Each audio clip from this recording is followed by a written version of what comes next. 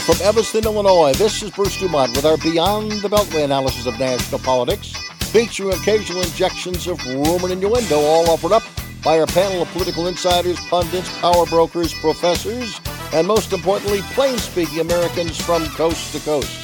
Tonight featuring commentary by moderate Republican David Cohen, progressive writer David Maciotra, conservative financial advisor Kenton McCarthy, Abby Liebman, president and CEO of Mazan, and that will be looking at hunger in America.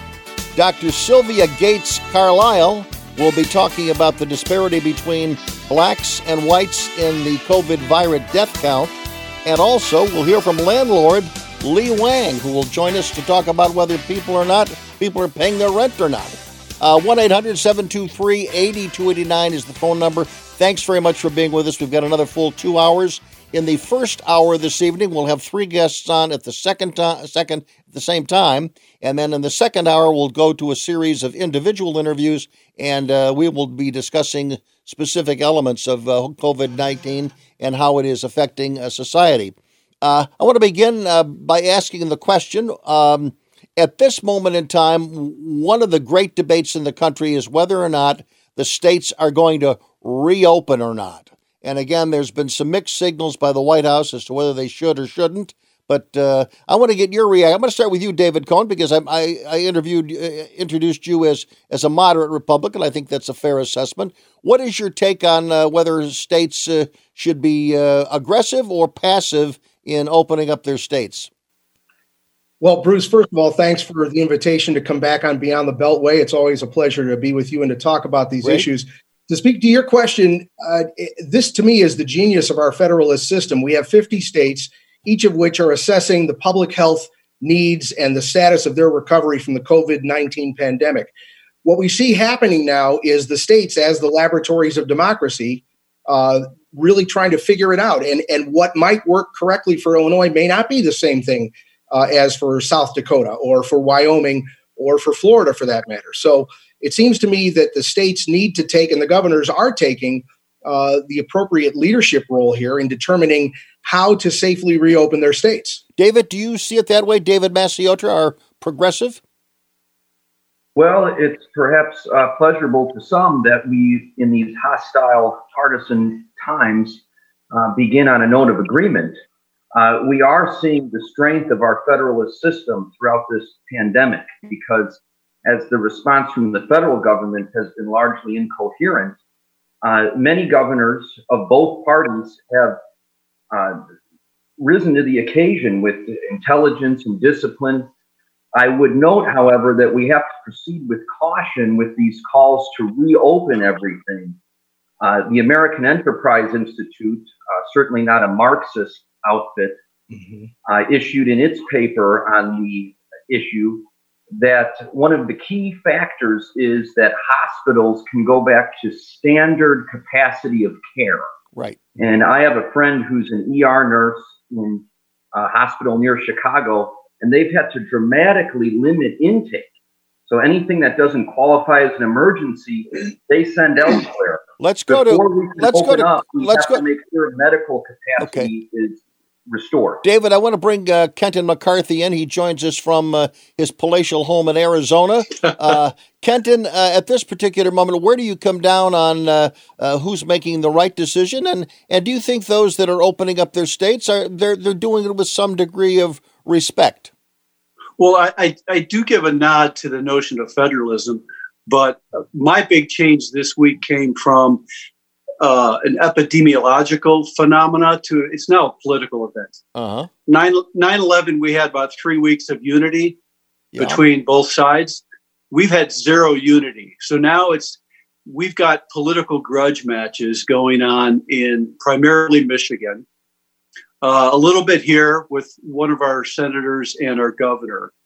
So it's a political exercise, each and every one of them, from JB all the way down to the smallest state. And it's more about November 3rd than anything else. David, do you agree with that? David Cohen. Which did, I think I do agree with that. I think it's unfortunate that when we have a public health crisis that requires that we do put partisanship aside and work together for the good of the nation, that we've created this wedge where people have to pick a side. Do you want to open up the country and the economy, or do you want to save lives? And no matter which position you take, those on the other side are going to be vilified. That's absolutely ridiculous. But do you think, and David Maciotra, to you for this one, do you believe though that in the first several weeks there was the voice of Dr. Fauci, there was the voice of Dr. Birx, and now you have different governors? I know Governor Pritzker in Illinois introduced his advisory team. Are we and also every network is coming up with their scientific and medical experts? Are we getting to the point where we're getting too many opinions out there and it's confusing the people? I mean, they may not be involved in a political way, but again, we have conflicting information that the American people are digesting.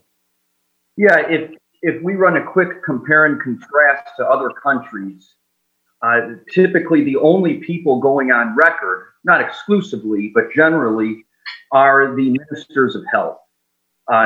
Canada, Greece, Germany, various other countries, they've delegated the responsibility of public communication to whoever is in charge, respectively, of public health for those countries. I would also remind everyone, however, that acid rain comes from the top, not the bottom. And before we even had one coronavirus infection in the United States, the president of the United States was accusing Democrats who were expressing concern over it as perpetuating a hoax. So that got us off on the wrong foot when it comes to unity and agreement and cooperation. Well, but again, in this, go ahead, Kenton. You wanted to follow up. What else got us on the wrong foot was when you had Dr. Tedros in early March saying the stigma from this virus is more damaging than the virus itself. Yeah. That doesn't help the science along. Yeah. This is the World Health Organization you're talking about. Correct, the WHO head, the Marxist from Ethiopia. So the 30 million people that have now been put out of work, here's what they see. They see almost a fetishization of fear and doom from their politicians to justify a brutal, blunt tyranny of lockdowns. And they see at the same time, they're seeing this whole Fauci, Hermes, Gates medical complex fail in all its estimates. So we've gone from 2+ million gloom and doom now down to we're at 50K. And at some point, these people whose lives are ruined are going to go, wait a minute. At what point do we get back to something approaching normal? So you believe, Kenton, that it is correct that more and more Americans are beginning to question some of the models that absolutely. Were promoted by the government. Absolutely. And that's why you see protests bubbling up in state capitals throughout the country. David Cohn, a quick response to you. We've got 10 seconds. Go ahead. Okay. Just quickly, we need to have a more extended conversation about the role that science and rational thought should have in this nation. We have abandoned it to our peril.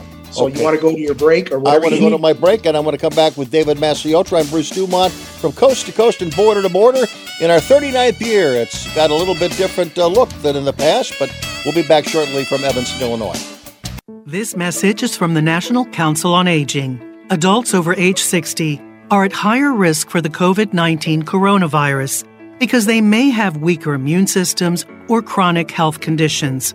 The Centers for Disease Control recommends older adults avoid crowds and people who are sick. Wash your hands and disinfect surfaces often. Keep a 2-week supply of food and medicine on hand. Learn more at ncoa.org.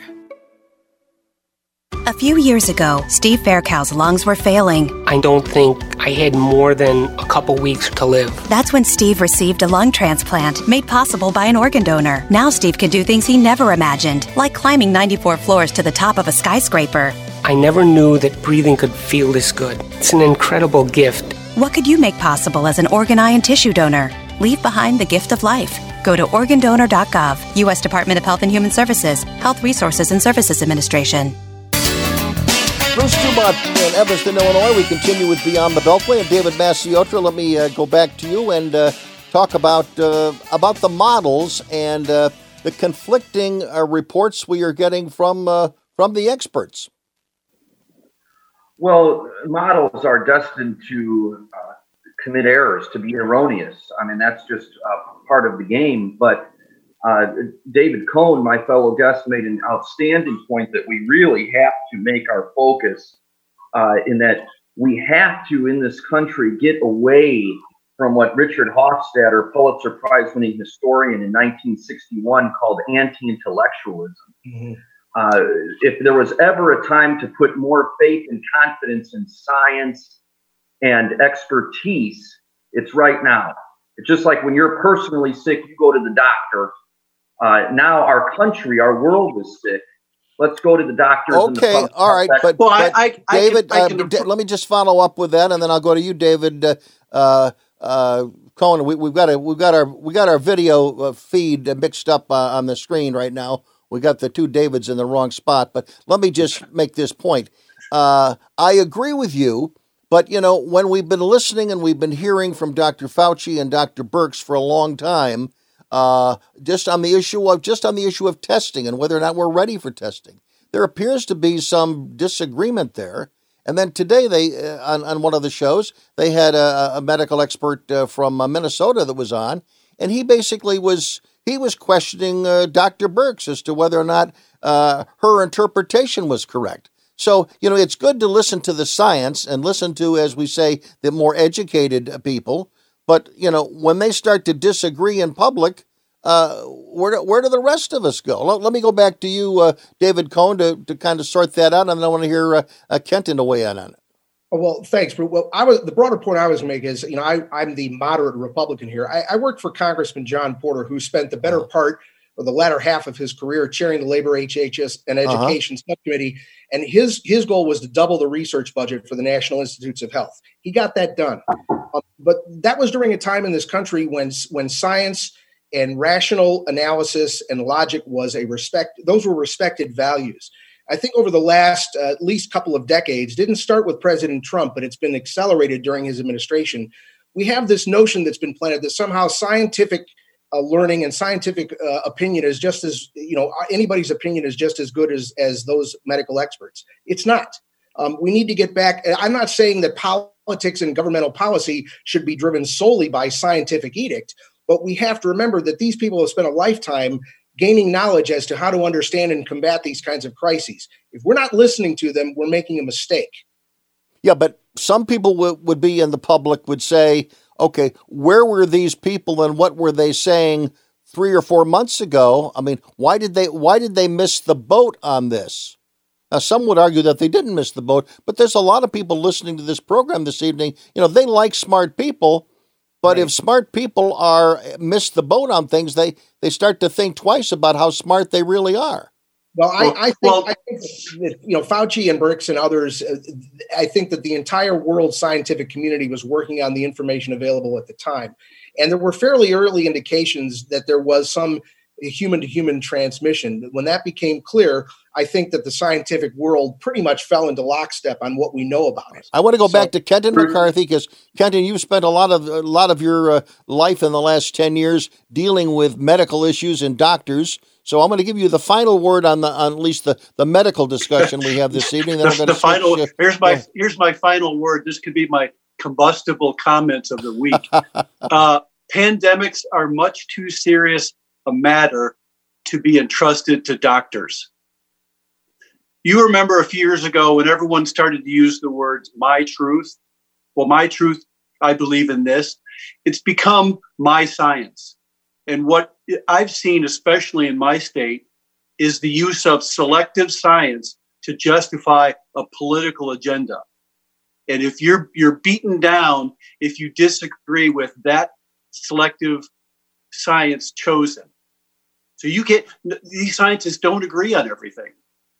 I think one thing that was very clear today, and I want to get David Masciotra and his opinion on this first, and I don't know whether he watched some of the Sunday morning shows today, but it was apparent to me that the moderators on some of these shows, they really wanted their medical guest to criticize Dr. Birx and basically embarrass her. It's when I was watching Meet the Press, it was like they were trying to get her and humiliate her so she would resign.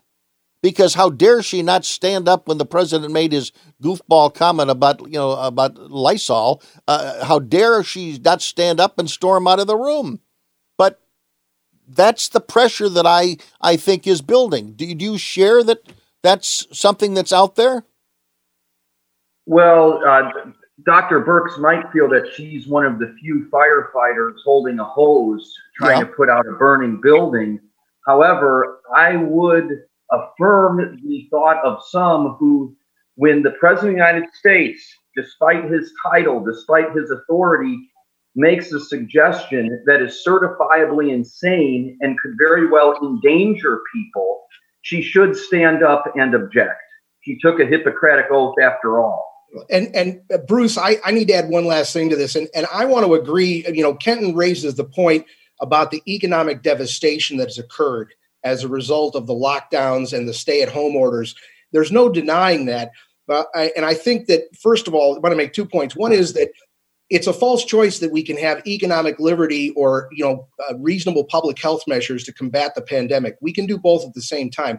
But secondly, in regard to the shutdowns and the stay-at-home orders that we've seen debated all over this country and that we continue to debate, I think there are 3 things that we need to remember about the coronavirus that are different from past pandemics.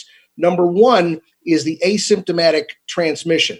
We don't see that in other pandemics or annual flu epidemics in this country. So there are people walking around potentially who are carriers who don't know it. Number 2, the science is out and the jury is out on whether, if you have antibodies in your system, that you've had COVID-19 and recovered, does that confer any immunity to you? And if so, for how long? That has not been established. And number 3, as Dr. Fauci pointed out, there's a missing piece here. We have large numbers of people, young and who are otherwise not in clear risk categories, who contract COVID-19, very quickly succumb, go on a respirator and die, a ventilator and die. And Fauci says there's something else going on here that we don't understand. So that's the uncertainty that has led to a lot of what you might characterize as an overreaction, but I think was done with an abundance of care to see if we don't know what's going on, we need to do everything we can to protect people. What is the impact? Go ahead. My opinion, Bruce, is... Go ahead, Kenton. This economy was not designed with a pause button. I told you weeks ago that society and economies rely on these complex systems to interact and overlap. Mm-hmm. When we shut one down, we can't expect it to stay idle. So you now have 30 million new people unemployed. You have a broken oil and gas industry. You have an ag system that is breaking. And when we see more pork plants shut down and you now have a food supply issue and that supply chain gets disrupted, we'll dream of a toilet paper run at Home Depot. Because when we can't find meat on our shelves, we're going to be going, why did we destroy these supply chains and these systems just for X, Y, or Z patients? Do you think that do you think we're at a point now where there will be enough governors that will try things? I mean, and they will be measured by how many people die. They won't be measured by how many businesses they save, how many people they send back to work out of the 27 million that are on unemployment at the moment. They will be judged. Brian Kemp in Georgia is going to be judged on one thing: how many people die? Yes. Because every member of the national media is focused on people in Georgia than saving someone's livelihood. Well, you know what? That should be the measurement. I mean, opening up tattoo parlors, beauty salons. That is grotesquely irresponsible. And I would ask Kenton, with all due respect, how many people should we be willing to sacrifice? With all due respect, I'd love to have that conversation.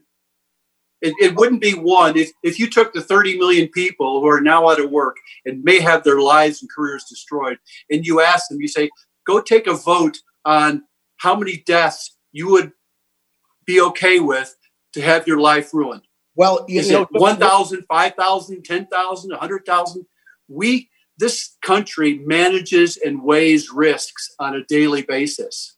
We can manage this risk. Well, as far as the media focus on this, I think you're correct that the media are looking at Georgia, for example, anticipating that this is going to create some kind of resurgence of the virus. We're going to know in 2 weeks, the incubation period, because it seems to me with the amount of media scrutiny that's being paid to Georgia right now, if we get past the 2-week period and we don't have a dramatic increase in cases or deaths and the economy starts to work there, that story needs to be told. What's the other side of that? But here's my point. Will it be told? We're now getting into the role of media because right at the moment, I think everyone in the national media, I think they're rooting for Brian Kemp to have made a huge mistake, and I think their case would be made stronger if people started dying in Georgia of this. They want to punish him. I totally agree. Totally agree. Yeah, but we also have to take into account that the other side of that story, if infection rates skyrocket, if the death rate dramatically escalates, if people are going to panic, that's going to create chaos. And then you're going to have economic devastation that's uncontrolled, which is worse.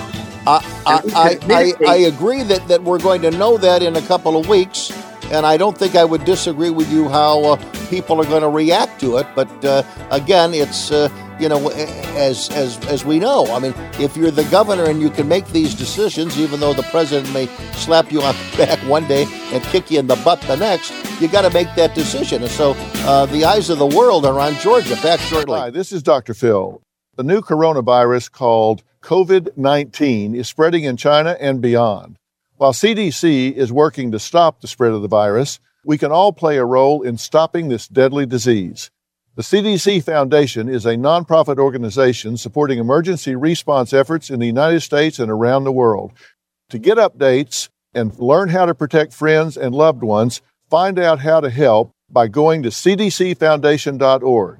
Chris Domine is a husband, father, an athlete, even an Ironman. But 10 years ago, Chris's kidneys were failing. The doctor said, if you don't get a kidney transplant, you are going to die. Chris received a second chance, made possible by an organ donor. Your well-being changes from loss of hope to better times ahead.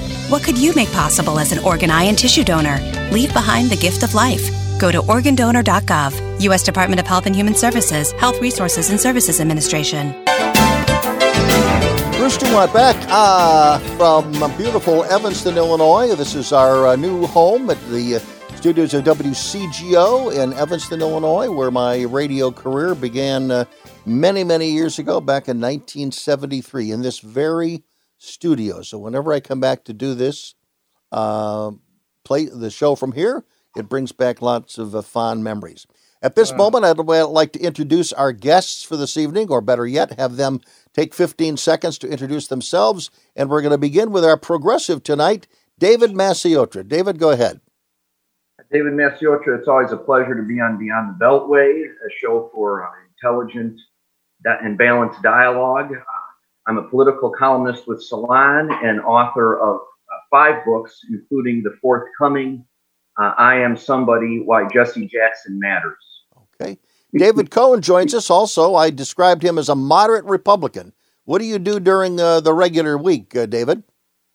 Oh, thanks, Bruce. Again, pleasure to be on the show. My full-time job at right now is I'm the executive director of public affairs at the Union League Club of Chicago. Been there for 15 years. And prior to that, my adult career was primarily in government and public policy. I spent many years as press secretary for former Congressman John Porter, represented Illinois' 10th District. And that was the guy who chaired that subcommittee that funded NIH I talked about. Mm-hmm. And then when Congressman Porter retired, I fell into a similar role working for Lieutenant Governor Corinne Wood. Illinois, I was director of communications for Lieutenant Governor Wood. So okay. I'm the last of the vanishing breed of moderate Republican. Okay. Kenton McCarthy, you're a card-carrying conservative and came with your birthright. So tell us a little bit about your background. Well, as I've stated before, I grew up in DuPage County, so pretty much steeped. My household was all about either jazz or politics. Mm-hmm. So I know your background music, Tom Scott, very well. Very good. Okay. Been in investment banking for 25 years. I started my own consulting firm where I help cities and towns manage their portfolios. So I'm seeing firsthand the devastation caused by this economic collapse, the destruction, this whole panic. I look at it from, I can see the virus perspective, but the man-made, the suicide component is what scares me the most. It's almost as if we fought World War III with China and only one shot was fired, and that was us putting a gun to our own head. You've got such devastation out there. It is tragic, and it's bigger than most people realize. As the debate grows, one of the next debates that's going on in Congress is when the next package is stimulus package is passed. How much of that is going to go to the states? Because the states want a large sum of money, $500 billion, to divvy up amongst the states. And Mitch McConnell says, no, I don't like that idea. Let them go for, let them file for bankruptcy.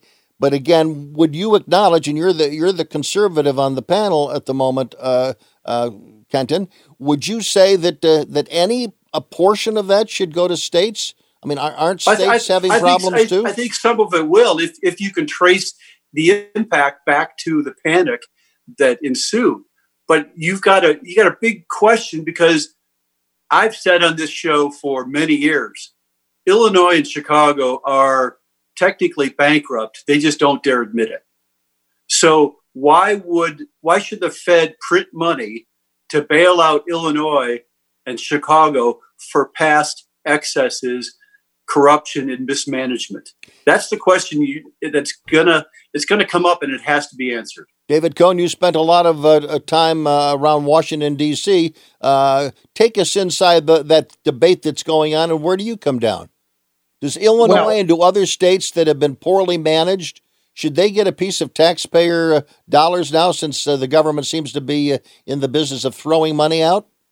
Well, first of all, let's make a distinction between funding for states to offset expenses and responses to the coronavirus crisis from pre-existing pension problems such as we have here in Illinois. Right. So that's why I think that there was a lot of skeptical eyes raised at a request to try and help Illinois with it. I do think the federal government has a responsibility to help the states meet the unbelievable costs of responding to this crisis, because the alternative, I do not think that Senator McConnell's suggestion of bankruptcy is responsible, because number one, if the U.S. government allows states to default on their obligations, I think that's going to call into question the full faith and credit of the United States, which is comprised of the states. Number two, as Governor Cuomo correctly pointed out, some of the states are donor states and some of the states are recipient states.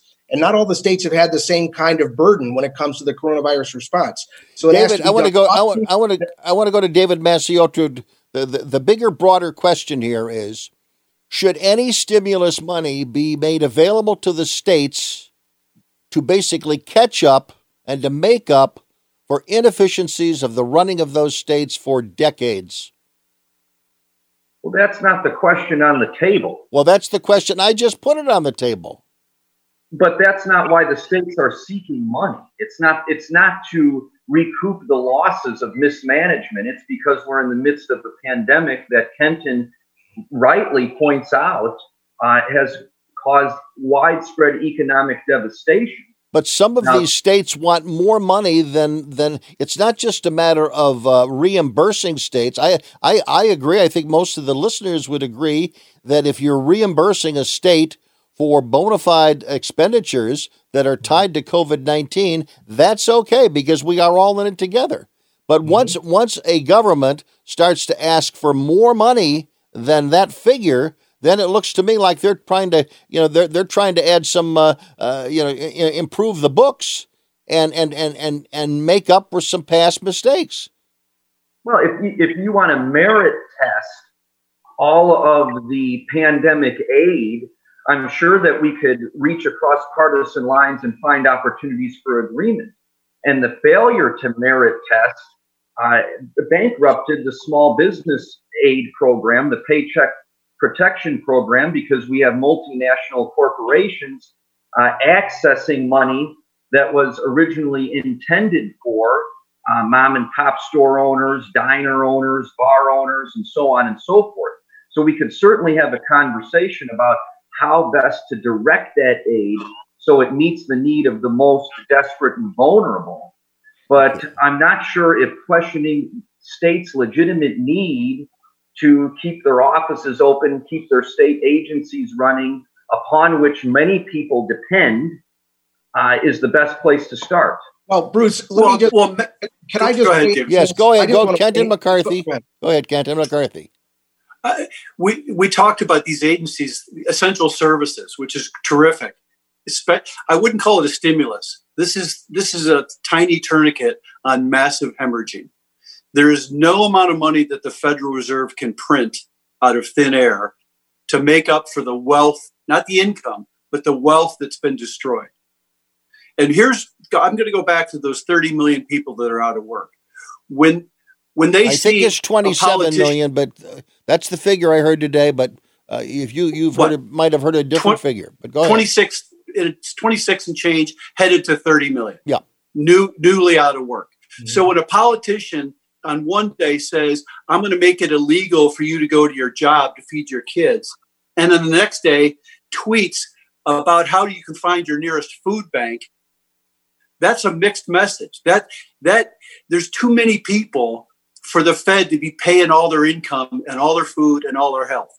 The only way back to restore all this is to get an economy that's vibrant, that has a tax base that pays for it all. We have a caller, and I want to go to the caller. Lou, go ahead. You're calling from Indiana. Go ahead. You're on Beyond the Beltway.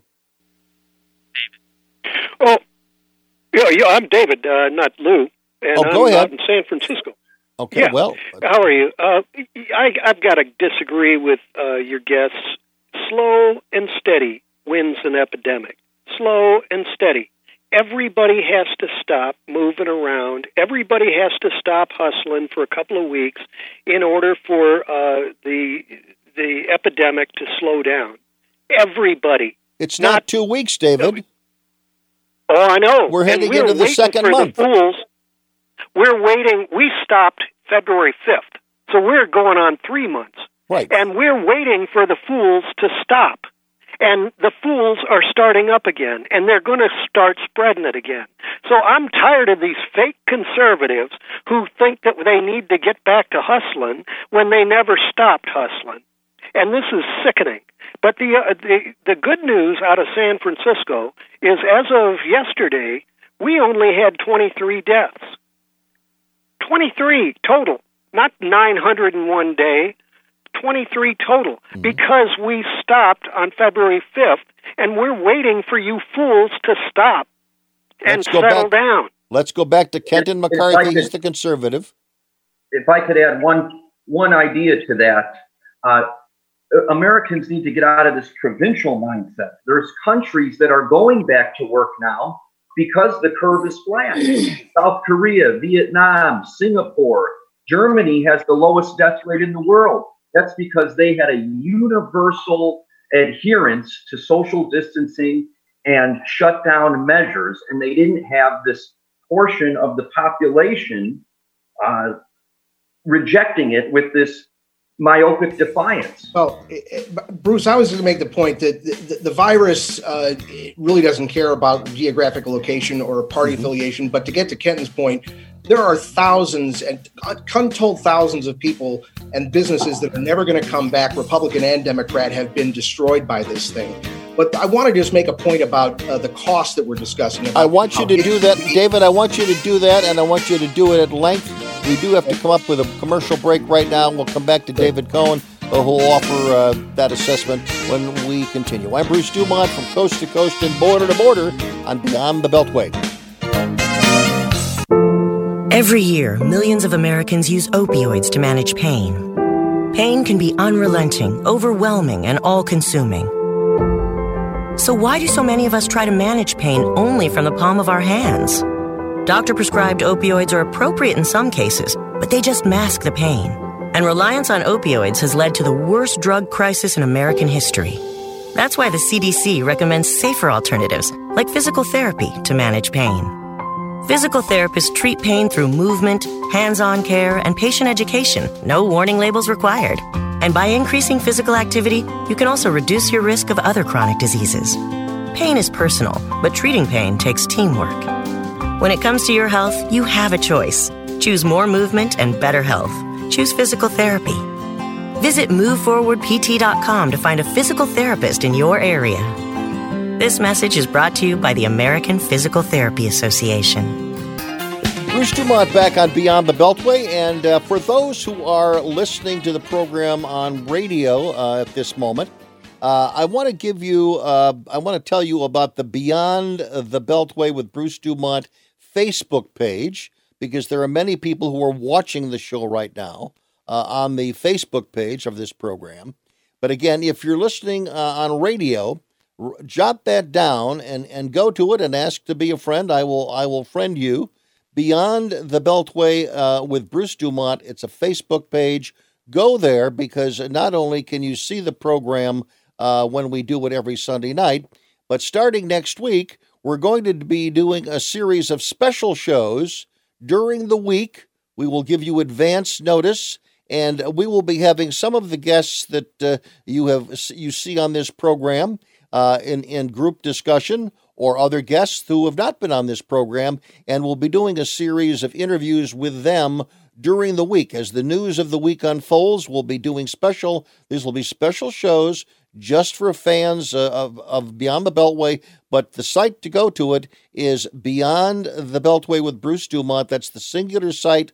Look for it. It's got a picture of a microphone on it, and go there. And right after the program this evening, and obviously if you're watching on that site, you already know about it. But again, this is a way for everybody who wants to have a little more Beyond the Beltway in their life during the week. We'll be doing it 3 times a week. So go there now and ask to be a friend of Beyond the Beltway with Bruce Dumont, and I will befriend you. There we go.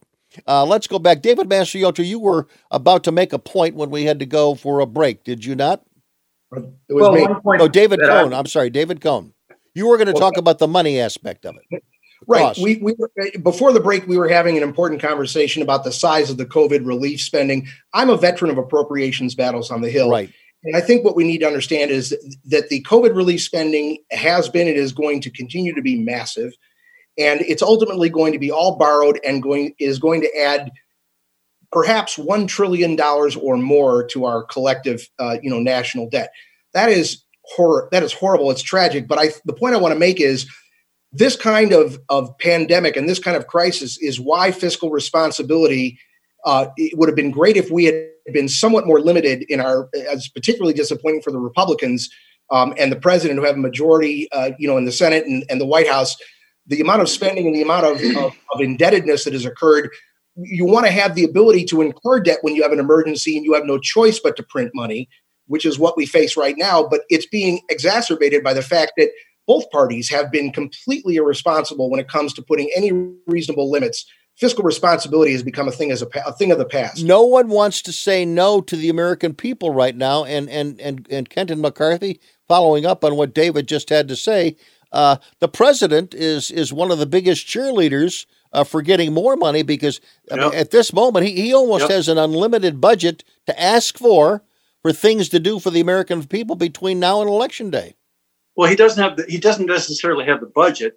He has a Federal Reserve that can print money. Right. And is the reserve currency globally.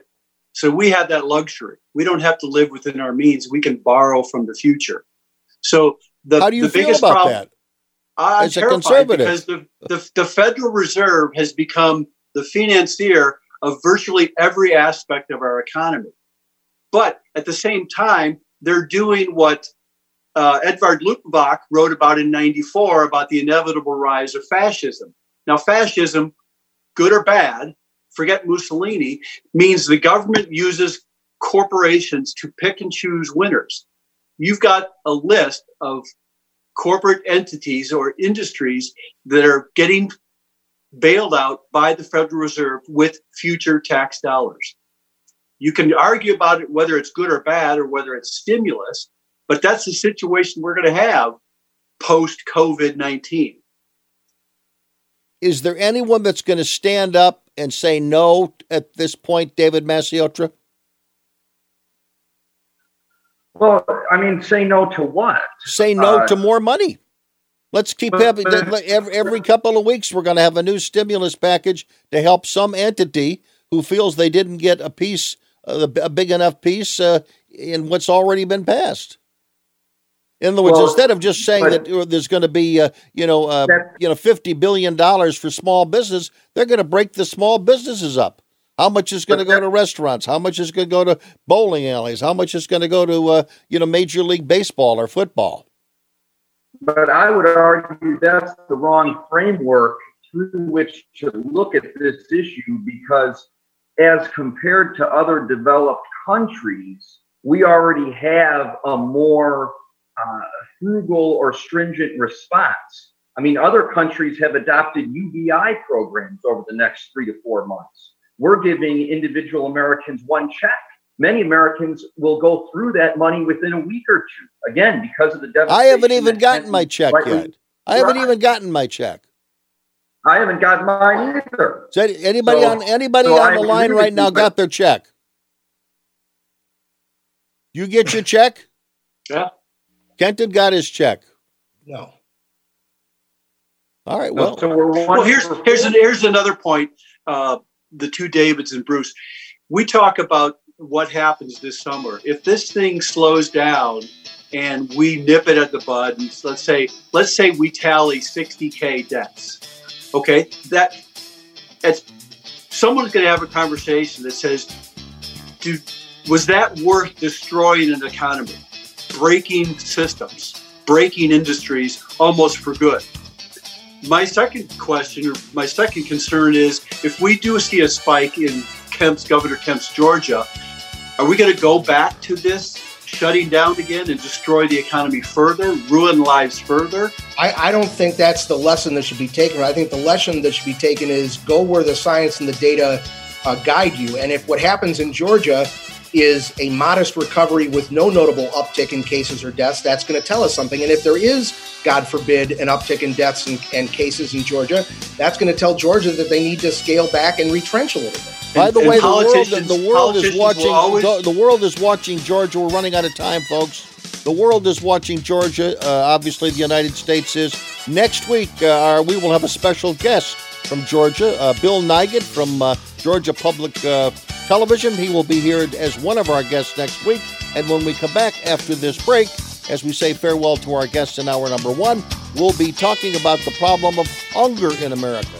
If you think you know a lot about it, stand by. You'll learn a lot more. I'm Bruce Dumont from Evanston. What is hope? Hope to me was just that he would get to come home. Thanks, Bruce. I had no idea how hard it would be once he got back. I wish she'd stop drinking so much. She thinks it's helping, but it's not. I hope she sees that soon. I act like I don't care if he comes to my games, but I hope he does. I used to hope he'd find happiness again. Now I hope our marriage makes it. I hope Grandpa will get help. He thinks it's too late, but it's not. With everything that he's going through, I hope he sees a counselor. I just want my brother back. I hoped he'd get help. Stop hoping things would get better on their own. He told me to stop asking. I didn't. Then one day he asked for a ride. Hope is knowing there are other families just like yours, that the veterans they love got help and recovered. Go to maketheconnection.net and turn hope into action. Matt always knew he wanted to be a doctor. That's why he makes the most of every day. To study before breakfast, to work hard, to do whatever was necessary to achieve his goal. He found an answer in the military. If you have a passion, a vision for your future in any field, todaysmilitary.com can be your path to a fulfilling career. You have a calling, we have an answer. Find your way at todaysmilitary.com. My name is Bobby. I'm a veteran and lost my leg to a roadside bomb. My victory was going from a wheelchair to becoming a weightlifting champion. I'm Sam. I'm a veteran. My victory was finding a career I can be proud of and supporting my family. America's veterans are on their most important tour, the tour of their lives. I'm a veteran. My victory was going from homeless to home. At DAV, we're on a mission to help veterans get the benefits they've earned. I'm a veteran, and my victory was finishing my education.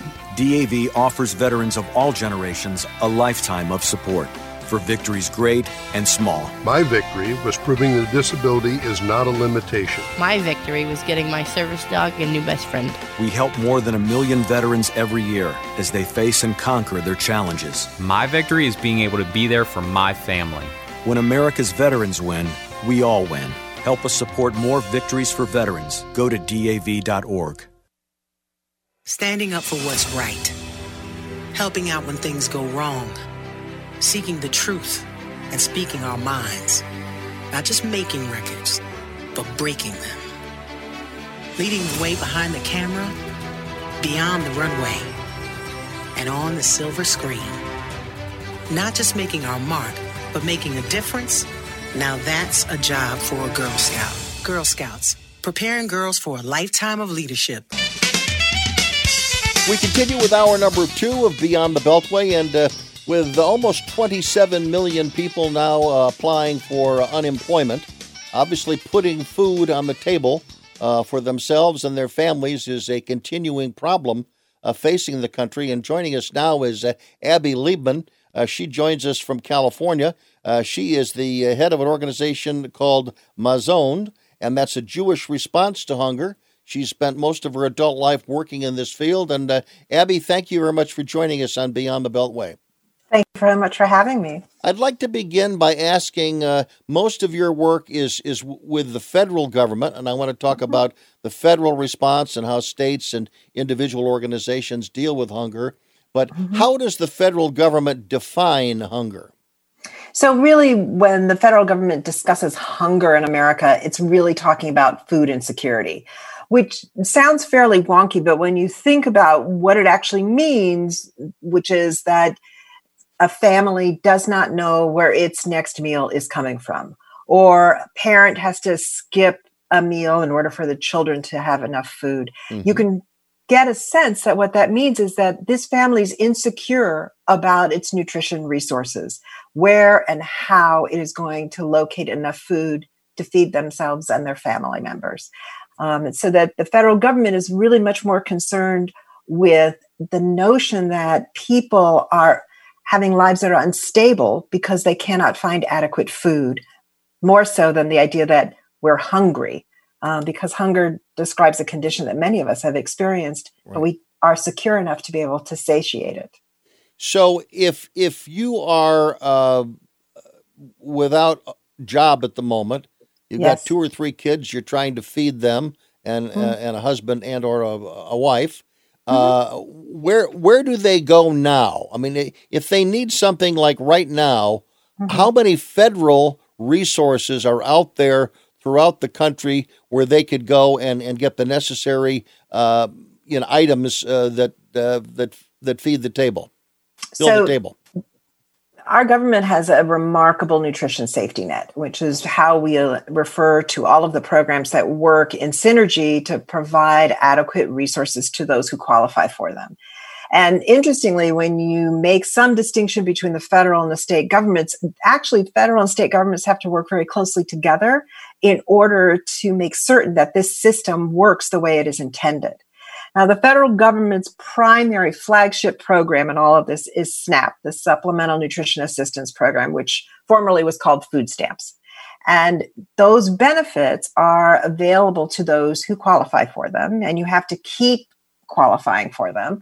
They are also governed in large measure by what states seek permission to do from the federal government to expand the availability or the amount of those resources. So again, you see the state and federal government working very closely together. But SNAP is a resource that anyone who finds themselves in a circumstance where they no longer have an income, they do not have the prospect of an income in the short term, near future, can apply for these benefits and should be applying for these benefits. Now, what are some of the criteria you need to pass before you get your SNAP card. And we should mention, just to make sure I understood what you just said, since obviously understanding nomenclature is important in the 21st century, the concept food stamps, that's passé. That's not a term used anymore? That is correct, because they're no longer stamps. It's an EBT card, an electronic benefit, like a debit card. Okay. And again, does money get automatically put on that each month by the government entity? It does. Once you qualify and you receive your card, yes, the money is just automatically loaded onto it at the end of every month. For the how do you qualify? Mostly, it's about financial resources. So both issues about income, which now for people who are unemployed, they will qualify based on income. There's also asset tests. Now, there are governors who are seeking waivers of some of these tests and these criteria so that the system is open more to those who might not otherwise have qualified, because at this time we see that people have few options in order to either seek employment, and we don't want them to deplete all of their assets just to feed their family. Right. Now, does each individual state have their own state program, and how is that compared with the federal program? So the federal program is administered by the states. So it's the same program. Okay. It's just that each state has certain criteria that it works with in order for people to not only qualify, but for how they get the benefits and the systems that they use for those. A lot of times this is passed down to the counties and people apply through their county. And there are variations both in the amount of benefits that are available. Some states actually supplement the benefits that the federal government provides. But there's also ways in which, again, states can seek waivers of what the basic program is that the federal government provides in order to enhance it in their state. In previous years, was there a stigma to being on food stamps, and has that subsided? So I would say in previous moments, there was a stigma. I'm not so sure it has subsided at all. Okay. I think that for many people who would think nothing of saying, like, I paid my taxes, I qualify for Social Security, as soon as it's available, I'm going to get on Medicare, they somehow balk at the idea of seeking food resources. Now, this program isn't one that everybody naturally is going to access, but in a time like this, issues about stigma, barriers that people erect for their whatever that's coming from their own sensibilities about who they are in a community or how they've managed for themselves need to go by the wayside, because this is a program to which they are entitled to get access, and they really must. Now, your organization, Mazon, is described as a Jewish response to hunger. Right. How does that differ from a Southern Baptist response to hunger? It probably doesn't. But Mazon's a Jewish response to hunger, meaning that Jewish values and traditions inform the way in which we approach our work.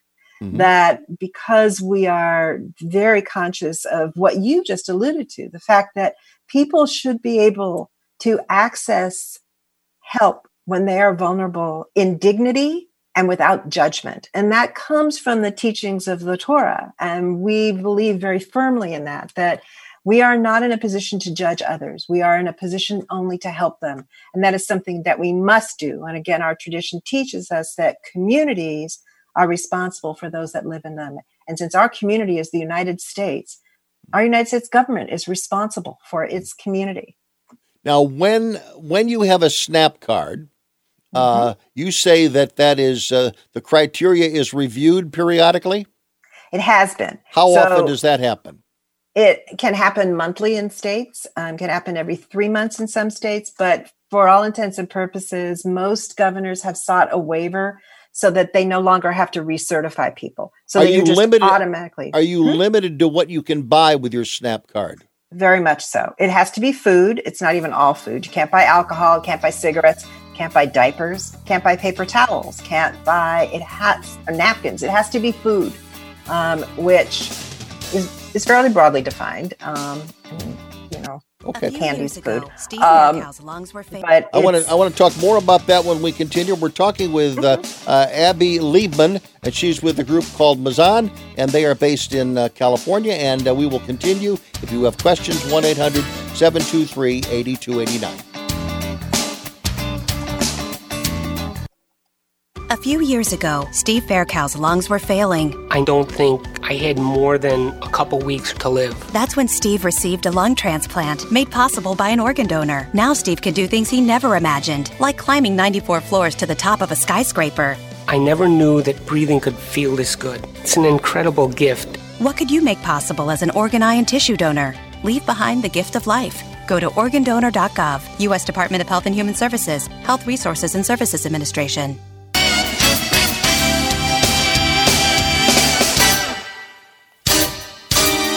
Bruce Dumont back. We continue with Beyond the Beltway, and Abby Liebman joins us from Los Angeles, where she heads a group called Mazon. And a couple of practical questions about this SNAP program, because in addition to the SNAP program, which again is a federal program, it's been around for quite some time. It's not food stamps anymore, folks. It's called the SNAP card, and there's limitations to what you can buy. You can't get beer and cigarettes and stuff that.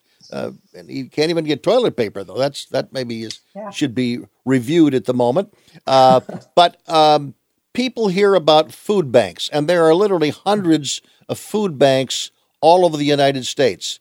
Yes. Are they tied with this federal program in any way, or is that all nonprofits?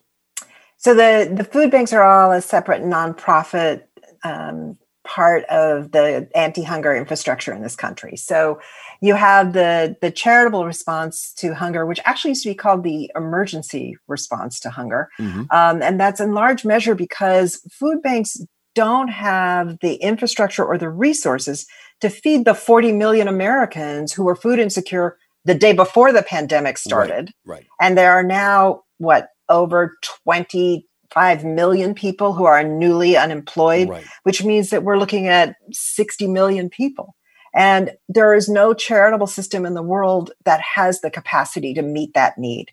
So food banks provide essential, immediate resources to people while they're qualifying for SNAP and the applications being processed. Or sadly, the last week of the month, when your SNAP benefits have been used and you don't get more for another week and you don't have any groceries. So the benefit from SNAP isn't designed to really provide you with a full access to all of the food that you need. It's meant to supplement that which you already have. Does the SNAP card does that get recalibrated on the first of the month, or is it staggered for different people in different regions? It's midnight on the last day of the month. Midnight on the last day of the month. Yeah. So at 12:01 a.m. That's when people's benefit card is full. Okay. Yeah. Now, again, getting back to the coordination between how widespread is it that if you are in need of these services, is the awareness of the emergency aspect of the food bank, is that something that people just generally know about it if they're at the lower rung and they're at wit's end? I don't know, because the way the system really works in what we consider the normal times here without a pandemic is that a food bank is more like a warehouse. And it has clients, and those clients are food pantries. It doesn't usually see families or individuals. It's providing food to pantries in a network that is established. And people go to the pantry to access their groceries from there. So now what we see is the food bank system responding with tremendous alacrity to what they could see was a system they had to pivot. And that's what you look for in a crisis, right? Institutions to pivot and meet a real need. So now people can, in fact, drive up to the food bank to get groceries. Can they get enough?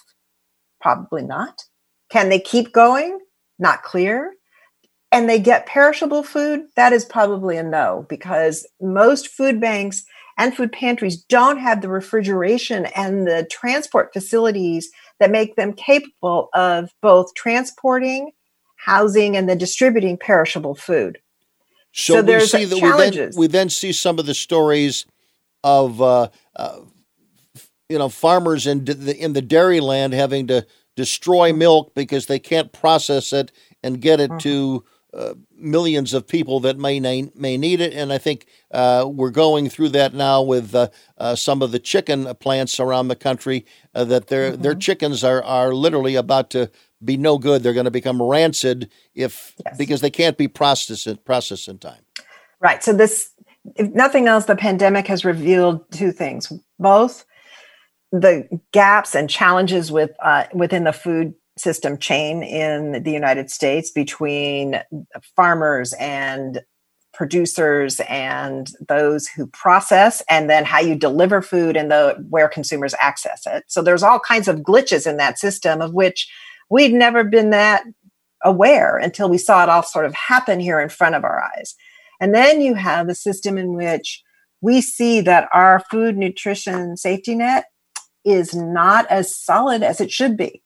And on the one hand, we have governors who are seeking all kinds of innovative ways to get the federal government to be more responsive and make SNAP more accessible to the Congress that has increased the benefit that people can get. And then the administration, which seems to be on the one hand saying that they are in support of many of these changes, and on the other is still working to try to limit the number of people who get SNAP. Most specifically, the requirement that if you're an able-bodied adult without dependents, you can only get SNAP for 3 months unless you find work. Mm-hmm. And in this time, you cannot find work. So that rule got put on hold. And is the goal now then to maybe link that with unemployment compensation? Well, the goal is to get that rule to be ruled unlawful so that it never goes into effect. Mm-hmm. But there are links within states about how you qualify for SNAP, that some states expedite this process by linking it to other benefits that people seek, mm-hmm. Usually subsidies for things like electricity, heating, that kind of thing. So in places where it's very cold or places where it's very hot, mm-hmm. when those systems are taxed and people can't afford the high cost of energy, mm-hmm. they get supplements from their states, and states sometimes link that to SNAP. With the SNAP card, is there any, because I know you've also been interested for much of your life with nutrition, so is there anything tied in that? Is there any educational program that is intended for those who are users of a SNAP program to understand the nutritional value of some things they get? Because you didn't say candy bars were off limit, right? No, they're not. Okay, so someone conceivably could go in and fill it up with candy bars and Pringles and soda pop, and we could say that any of us could do that, but most of us don't think of that as a nutritional way to feed ourselves or our families. So people don't. But there are, in fact, programs that help with nutrition education more, Bruce, really, because it's such a limited amount of money and there are so few things that you can afford with it, to help people figure out how to make a nutritious meal out of items that are not as nutritious as the rest of us can usually afford to buy. What is the base SNAP card entry? What do they get? The average benefit for a family of 4 in the United States is $465 a month. Now, right now, they're getting the maximum benefit, and which is something that Congress did, so that they're getting a little bit over $600 a month. Now, if you break it down, it's really only a few dollars a day for each person. And it's very hard to eat a nutrition-rich, balanced diet on what amounts to $4 for every meal. It's a very $4 a day, mm-hmm. Which is terrible. What role, if any, do the grocery stores and grocery chains in the United States either play in the program you're talking about, which is the federal mm-hmm. SNAP program, or those that participate in local food pantries? So a lot of grocers are very generous about donating product to their local food pantries or local food banks. And they do a lot of that donating actually at the national level, where you have large corporate manufacturers of food who donate through Feeding America. So they distribute that through their network. But SNAP is a great economic driver, because in the same way that any individual, when you spend money in the grocery store, you are driving that economy, both the economy locally, the economy for those that are producing this food. Anyone who's using SNAP is also buying food. Is Feeding America the largest nonprofit? I know there are many, but are they the largest that exists out now? Well, they're certainly the largest anti-hunger charity in the United States, and their budget's about $2 billion, I think. So they're very large. Yes, right. And I know today is that if you go to, I've seen the commercials. If you go to Jersey Mike's today, 20% of their profits today are going to be going to Feeding America, which is I'm sure there's other companies that have done similar things over the years. Right. So Feeding America serves, as I said, this vital purpose. These food banks and their food pantries are really essential to help people meet the needs that they have at the end of the month when SNAP runs out, or before they get SNAP, or if they can't qualify for SNAP. The major food companies, Abby, are the major food companies also regular contributors to food banks around the United States with overruns or things that are about to expire? To the best of my knowledge, yes. I mean, Mazzone is not a food bank, and we don't necessarily, participate in systems that are governing those. But we are, of course, we are aware of that, and that's generally, I think, what happens. Yes. What can listeners and viewers to the program, if they want to help or learn more about what you do, and they hopefully after this interview have a better understanding of the food safety net in America, what should they do? Where do they go? So there's two things they can do. They can go to our website at mazon.org. So mazon.org. The other thing to do is there's been very little attention paid to food and nutrition in the COVID response. And some happened very early on in the first response bill, but it didn't do enough, and it didn't affect enough Americans. And so you need more money in the next package. We're out of time at this particular point. Abby Liebman, thank you very much, not only for being with us, but for the work you do. I'm Bruce Dumont. Hi, this is Dr. Phil. The new coronavirus called COVID-19 is spreading in China and beyond. While CDC is working to stop the spread of the virus, we can all play a role in stopping this deadly disease. The CDC Foundation is a nonprofit organization supporting emergency response efforts in the United States and around the world. To get updates and learn how to protect friends and loved ones, find out how to help by going to cdcfoundation.org. Chris Domine is a husband, father, an athlete, even an Ironman. But 10 years ago, Chris's kidneys were failing. The doctor said, if you don't get a kidney transplant, you are going to die. Chris received a second chance, made possible by an organ donor. Your well-being changes from loss of hope to better times ahead. What could you make possible as an organ, eye, and tissue donor? Leave behind the gift of life. Go to organdonor.gov, U.S. Department of Health and Human Services, Health Resources and Services Administration.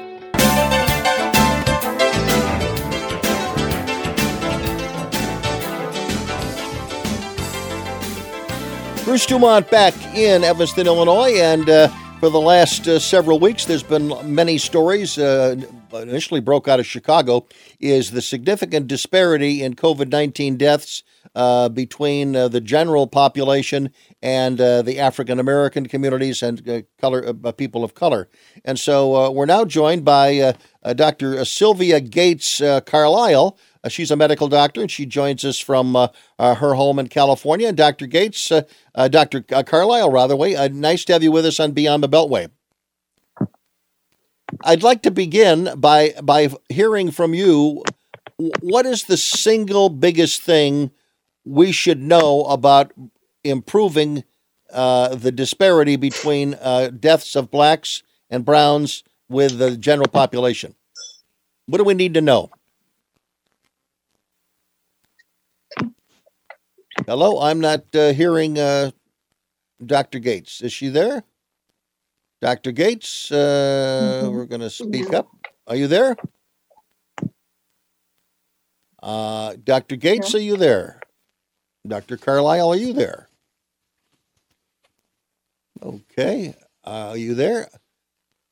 Dr. Carlisle, are you there? I cannot hear Dr. Carlisle. Okay. While we're doing that, the issue, we talked about this briefly last week. Obviously, part of the issue is there are the underlying conditions that exist in many of the patients who pass away from COVID-19. They are diabetes, they're hypertension, they're heart disease. Those are the big three that you've been hearing a great deal about. In many cases, these are prevalent in the African-American community around the United States, have been for many, many years. And then there's the issue of whether or not, just culturally speaking, how many medical facilities and how many doctors are working in the inner cities of the United States, where African Americans could go and seek help if they were looking for help. So I'm looking at a screen. I'm seeing Dr. Carlisle nod. That means she can hear me. Now the big question is, Dr. Carlisle, speak to see if we can hear you. Can you hear me now? We can. Okay. Good. Here's my question. Glad we got together. Kind of straighten yourself up a little bit. You're a little off camera. There you go. My question to you is, what do we need to know about the general health of the African American community if we want to understand the disparity that exists? We have two kinds of disparities affecting the African American community. We have disparities in health and disparities in health care. If we look at disparities in health care, many cities and municipalities have noted that Black people are getting tested less frequently than others in the population. And this is problematic because we're not learning the lessons from other communities with COVID, where diabetics, people with heart disease, have worse outcomes. So we have a system that cannot adapt to the information we do know. We also know is one thing that doctors and the scientists would agree is that within the African American community, hypertension, diabetes, and to a lesser extent, heart-related issues, there is a systemic problem within the African American community with obesity and diabetes being probably the worst. The incidence of hypertension in the Black community is 20% higher than the general community for all ages. And when you get to middle-aged individuals, hypertension is twice as prevalent as in Black communities as white communities. So we know hypertension exists. Hypertension contributes to cardiovascular disease. And so those two things are linked. And then we have the increased incidence of obesity in all Americans and in the Black community, and the effect of stress and stress hormones on insulin resistance and diabetes. So we have many confounders. Now, the hypertension aspect of it, what could be done to zero in on reducing the risk of hypertension? Are there treatments that can be used? Are there behavioral differences? How do you tackle one of the major feeders of death? Hypertension is more common in African Americans than Africans. So there's something going on in the United States that cannot be attributed to the genetic material that Africans share with African Americans.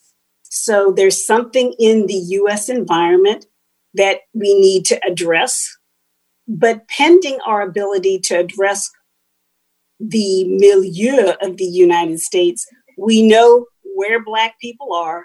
We know who's likely to get hypertension. So we need to direct resources to addressing hypertension, particularly when it has multiple factors of death and morbidity, even without COVID. What about heredity?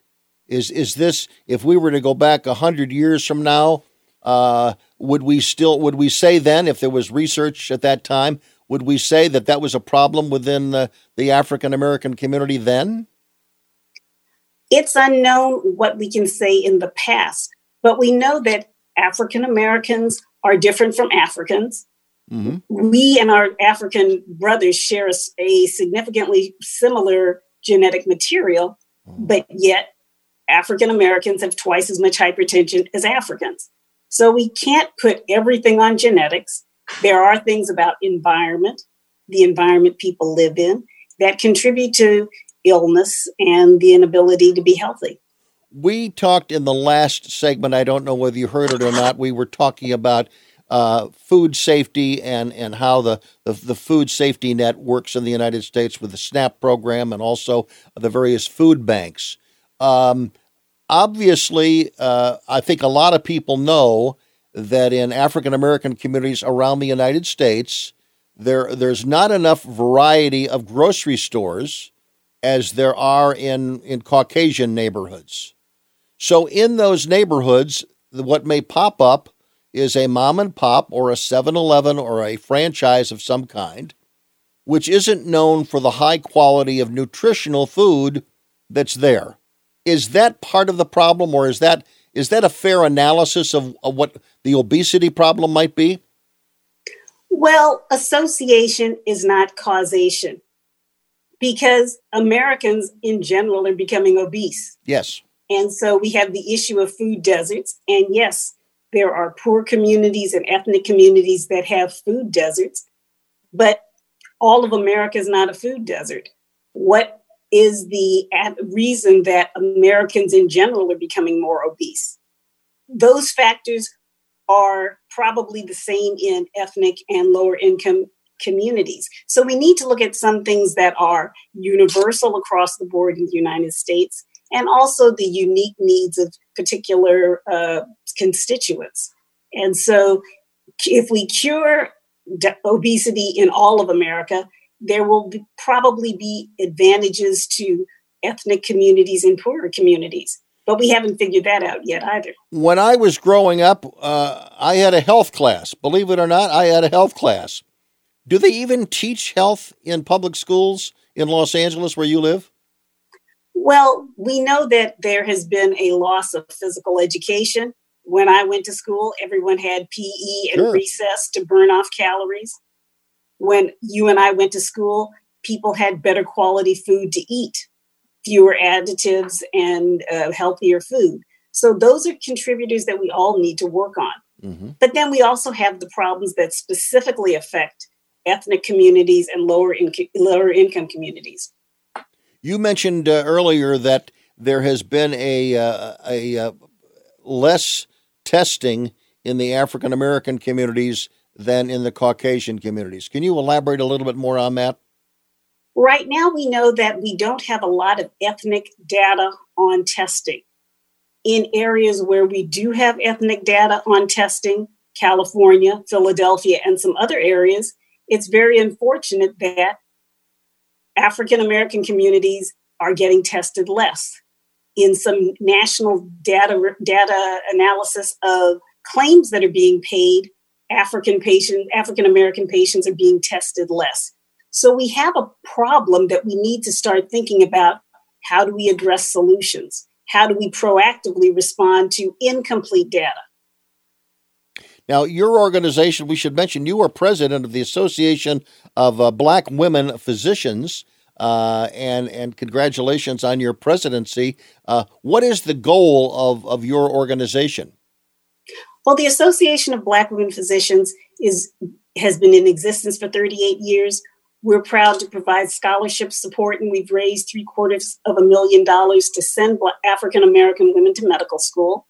We also believe in providing mentorship for medical students, pre-meds, residents, and physicians in practice. We also have community outreach. So right now we're encouraging the community to get COVID testing. We're available at Charles Drew University, University of California at Los Angeles, and other sites within greater Los Angeles. And if people are interested in knowing more about your organization, where do they go? People can find us at blackwomenphysicians.org. And we're really trying to get out the word to the community about testing. Okay. Well, that seems to be the key for all communities. But again, Dr. Sylvia Gates Carlisle has joined us. Dr. Carlisle, thank you very much for being with us on Beyond the Beltway. When we come back, we're going to be talking about landlord-tenant relations. Are you a landlord? Are you a tenant? Are you paying your rent? Or are you skipping it? Back shortly.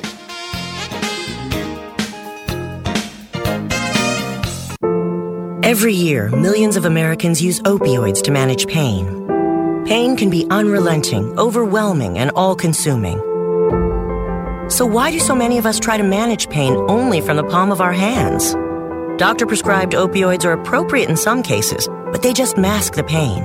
And reliance on opioids has led to the worst drug crisis in American history. That's why the CDC recommends safer alternatives, like physical therapy, to manage pain. Physical therapists treat pain through movement, hands-on care, and patient education. No warning labels required. And by increasing physical activity, you can also reduce your risk of other chronic diseases. Pain is personal, but treating pain takes teamwork. When it comes to your health, you have a choice. Choose more movement and better health. Choose physical therapy. Visit MoveForwardPT.com to find a physical therapist in your area. This message is brought to you by the American Physical Therapy Association. Bruce Dumont back, and thanks very much for joining us tonight, Beyond the Beltway, from coast to coast. From Evanston, Illinois, we join you this evening, and we now head back to California, where we're going to be joined by Li Wang. Li Wang is a Chinese immigrant. He came to the United States many, many years ago, spent his early years in Memphis, Tennessee, then fell in love with Chicago when he attended the University of Chicago, and in 2008 he got a physics degree, Bachelor of Physics, from the U of C. And Li, however, he also fell in love with the concept of real estate. So he decided, hey, does the world really need another physicist? And you decided to go into real estate. I don't know whether your parents were happy about that. But as someone who's in the real estate business now, tell us a little bit about, you own basically small properties, some here in Chicago and some in California. Is that correct? Hi, Bruce. Thank you so much for having me on the show. Good. It's good to be with you. Yes, I have 3 properties in Chicago.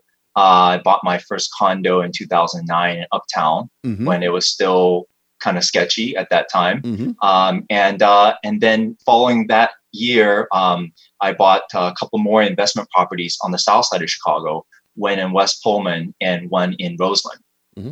Now, at this moment, there's probably a lot of people who rent who are watching or listening tonight, and there's a lot of people who probably are the landlords. So put your landlord hat on and say, are all your tenants paying their bills now? Yes and no. So the property that I have on the south side is a subsidized property right now, and it's being government sponsored. So a Christian community center basically sends out a check every month. So the government sponsored rent is still being paid every month. So that's going. My condo that I'm renting out on the north side in Uptown is a working class family. One of the renters is a bartender. So he totally got laid off and maybe was working 6 hours a week, just the minimal to keep something going. But and their bar is applying for the PPP so that they can get paid. And the other tenant is a real estate agent. So she's still making some money right now. And I'm getting partial rent from that property. You have described their current situation, but as a landlord, unless you paid cash, are you paying a mortgage on these properties? I owe those properties free and clear. Right now, I actually, before the lockdown, I actually refinanced the south side property because I wanted to take out to invest in other portfolios of buildings. Okay. And I'm just very fortunate to have timed it that way. Okay. I totally didn't see this coming, but I know a lot of my friends have been trying to get money out of their homes, and now it's a lot tougher in this climate. So as of the moment, you don't have a gun to your head from a bank asking you to pay your mortgage. You're in a very unique situation. Well, because I just got a loan on my investment property, I do have to pay that mortgage. Okay, so you pay that back. So I just got a mortgage, yes. Okay. Now I misunderstood that. But now, how strong a landlord are you going to be? I mean, how many months can you go if you've got one or possibly two tenants who are not paying full rent? Yes. So the Southside property, that one is being paid pretty consistently by the Christian Community Center. So that one, a check comes in every month. Okay, that's because I'm not too worried about that. Right? That's a federal government check that's coming to you on a regular basis because of the type of housing. Yeah, I'm not sure where the check is coming from, but I'm getting a check. So it's coming from a Christian organization. They could be getting funding from the federal or the state. I'm not sure where they are. We have Bonnie listening to us this evening in Crown Point, Indiana. She wants to join this part of the discussion. Go ahead, Bonnie. Oh, thanks for having me. So I'm a commercial real estate lender on the Northwest side. And my company has been providing mortgages to property owners in Lakeview and Lincoln Park since 1893. And we're very well rated with the federal government. My clients are real estate investors. It's not home loans. It's strip malls, 10 flats, mixed-use properties. Right. And the stories that I'm hearing from customers, people are calling me, and they're saying, I have 15 units, and all of my tenants got together, and they came to me and said, we're not paying our rent. Well, the thing of it is there's a lot of ridiculous information that's being put out on, by these tenants' rights organizations saying, well, you don't have to pay your rent. No, the county is not enforcing eviction orders, but you still have to pay your rent. And what I tell these people is I say, at some point, if they don't pay you what they owe you, you can legally go after them when this is all over. I say, start the paper trail, get yourself an attorney. And, what you want to push for is not only all the monies that are due to you contractually, but also legal fees that you're incurring. I tell my customers, I say, but Bonnie, it's going to be a battle. I mean, you've got to be. If you're a landlord, and again, I understand and know some things about real estate in California. I mean, it's almost impossible to evict anybody in the state of California. I mean, literally, it's almost impossible. So again, this is going to be one of these stories that we're going to continue to evolve. Bonnie, I want to thank you very much for your call. We were a little tight on time. Lee, thank you very much as well. Again, we ran a little bit tight on this segment, but again, the subject is not going to go away, so we'll catch up with you in a couple of months, and hopefully your tenants by then are paying the rent. I'm Bruce Dumont. I want to thank Andrew Marshall for his assistance in the production of this program. One guest next week is going to talk about the great state of Georgia and how they're surviving the first week of Governor Brian Kemp's new way of life in Georgia. We'll find out how it's going. Bill Nygut of Georgia Public Radio will be one of my guests next week. We've got a great panel as well, and I thank you very much for being with us. I'm Bruce Dumont. Good night from Evanston. What is hope? Hope to me was just that he would get to come home. I had no idea how hard it would be once he got back. I wish she'd stop drinking so much. She thinks it's helping, but